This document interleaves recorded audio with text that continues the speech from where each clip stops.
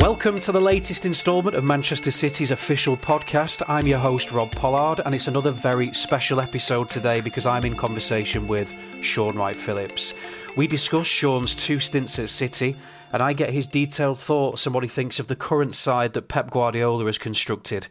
We started by talking about the significant impact Shaun had on the lives of City fans, something we felt firsthand last season when we released the Shaun Wright-Phillips documentary on City Plus. That got a really emotive response from everybody who watched it. So here it is, a recent conversation between Shaun Wright-Phillips and myself at Mottram Hall.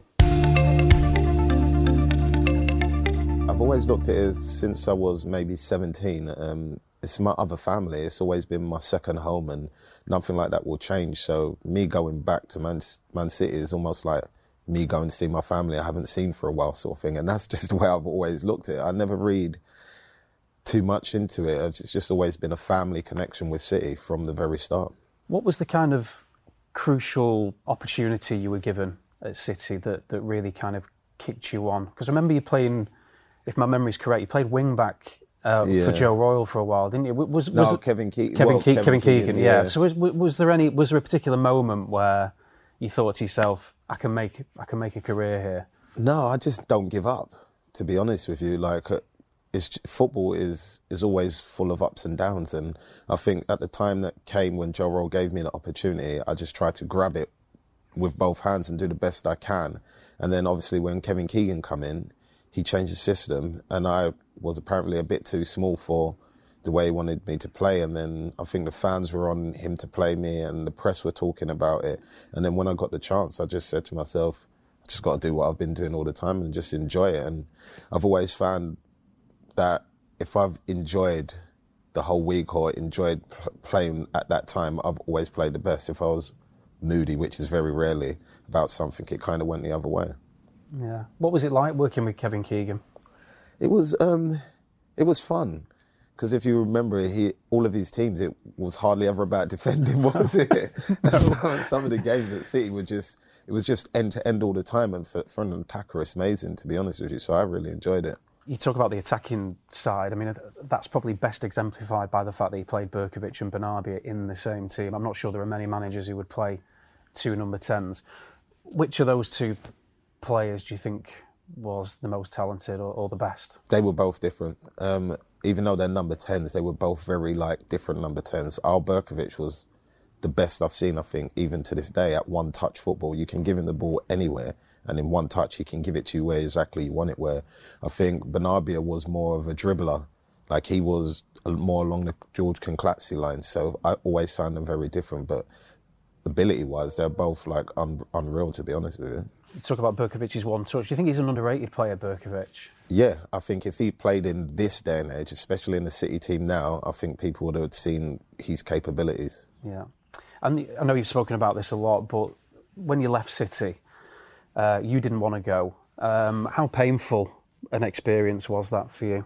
It was tough. I think I was quite young and naive in a sense to think that you can just stay at one club for all your life, basically. And that's when I signed. That was just my intention. I just said, I'm just going to play well just so I can just be here my whole life. And when it came up on the way down, I actually just cried pretty much all the way until Dad and my mum had to say to me that it'll be fine, don't worry, sort of thing.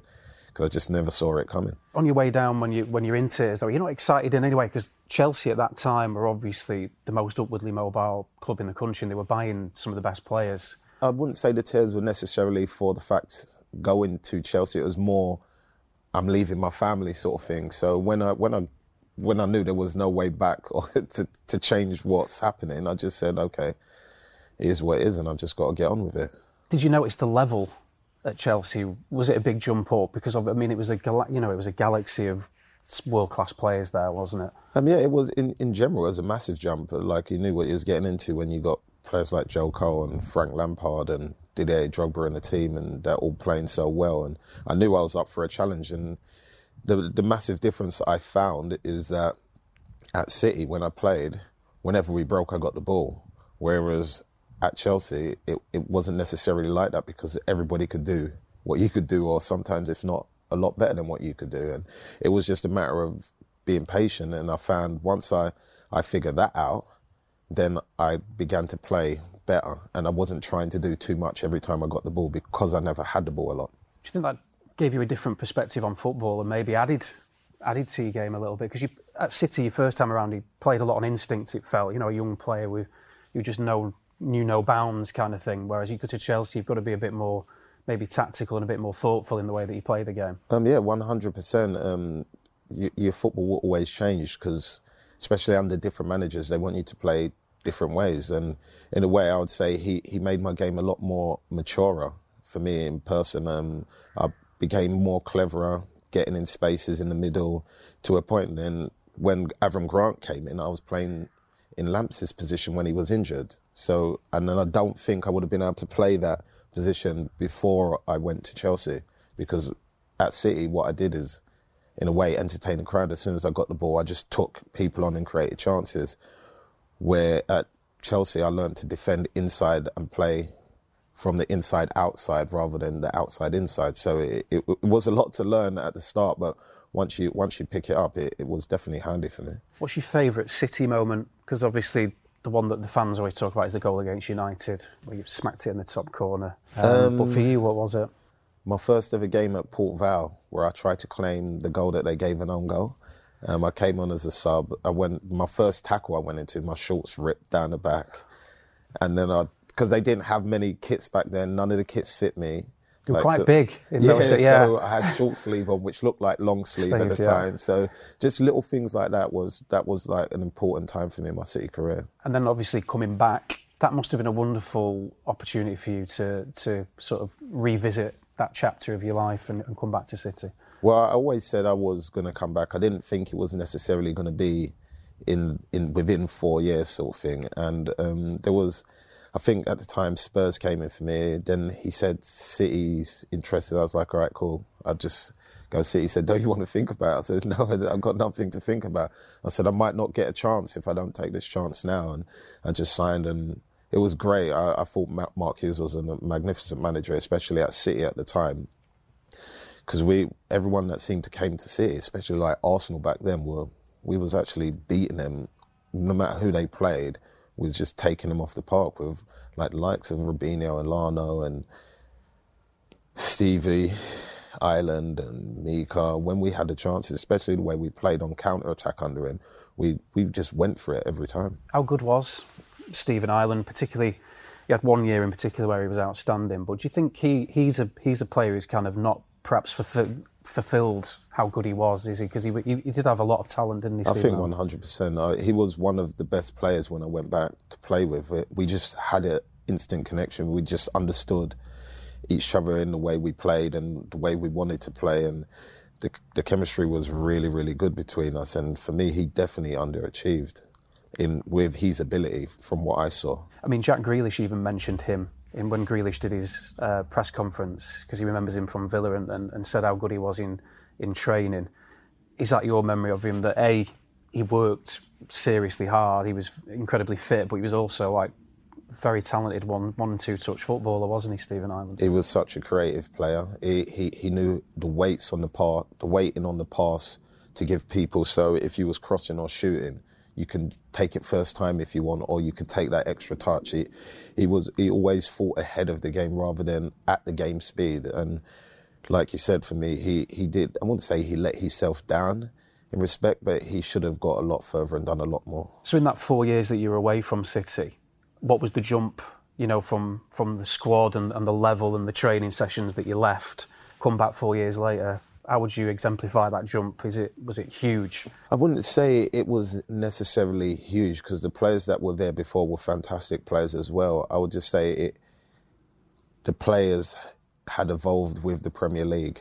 So the Premier League, in a way, we was very direct. We didn't really keep the ball a lot before. We just won the ball back and just attacked. Whereas when I went back, we pretty much did both. If we wanted to keep the ball, we could. If we didn't want it, we could play on the counter-attack. So we just evolved with the game, and that was nice to see. And as you can see now, it's just evolved even more. Now nobody can get the ball from City, do you know what I mean? And it's great to see. Yeah, I was going to come on to the kind of current City team. Obviously, Pep has done amazing things in the five years he's been there. Is this the best team, do you think, that the Premier League has ever seen? Because we had the 2 years, we got 198 points over 2 seasons. We won all 4 trophies 1 year, but it still seemed the media were reluctant maybe to compare us to Arsenal, United teams of the past. Where do you stand on that? I think people would tell you themselves, especially the ex-pros, like, it's the best team to watch in the Premier League I've ever seen since, for me, the Premier League's been around. That's my personal opinion. It was lovely to see the Invincibles, but even then, the Invincibles, they were deadly on the attack. They didn't necessarily control the game. It's just that if you gave them a chance, it ended up in the back of the net. No matter how it got there, it just always went in. Whereas City have been playing like this for 5-6 years and just dominating games with possession. And to watch the football as an ex-player, it's delightful. Like, most of the ex-players that watch City ain't even City fans. They just like watching them because of the way we play, and that's a sign of how far City have actually come. Yeah, and obviously central to that is Kevin De Bruyne. Do you think he is the best in the Premier League? Do you think anybody has got that level of quality that he's got at the moment? For me, he's the best. I think it's one of those things where people say it's an opinion. Some people might say Bruno Fernandes, whereas I prefer Kevin. He doesn't really care too much about free kicks or penalties. All he's interested in is putting on a blue shirt and playing well.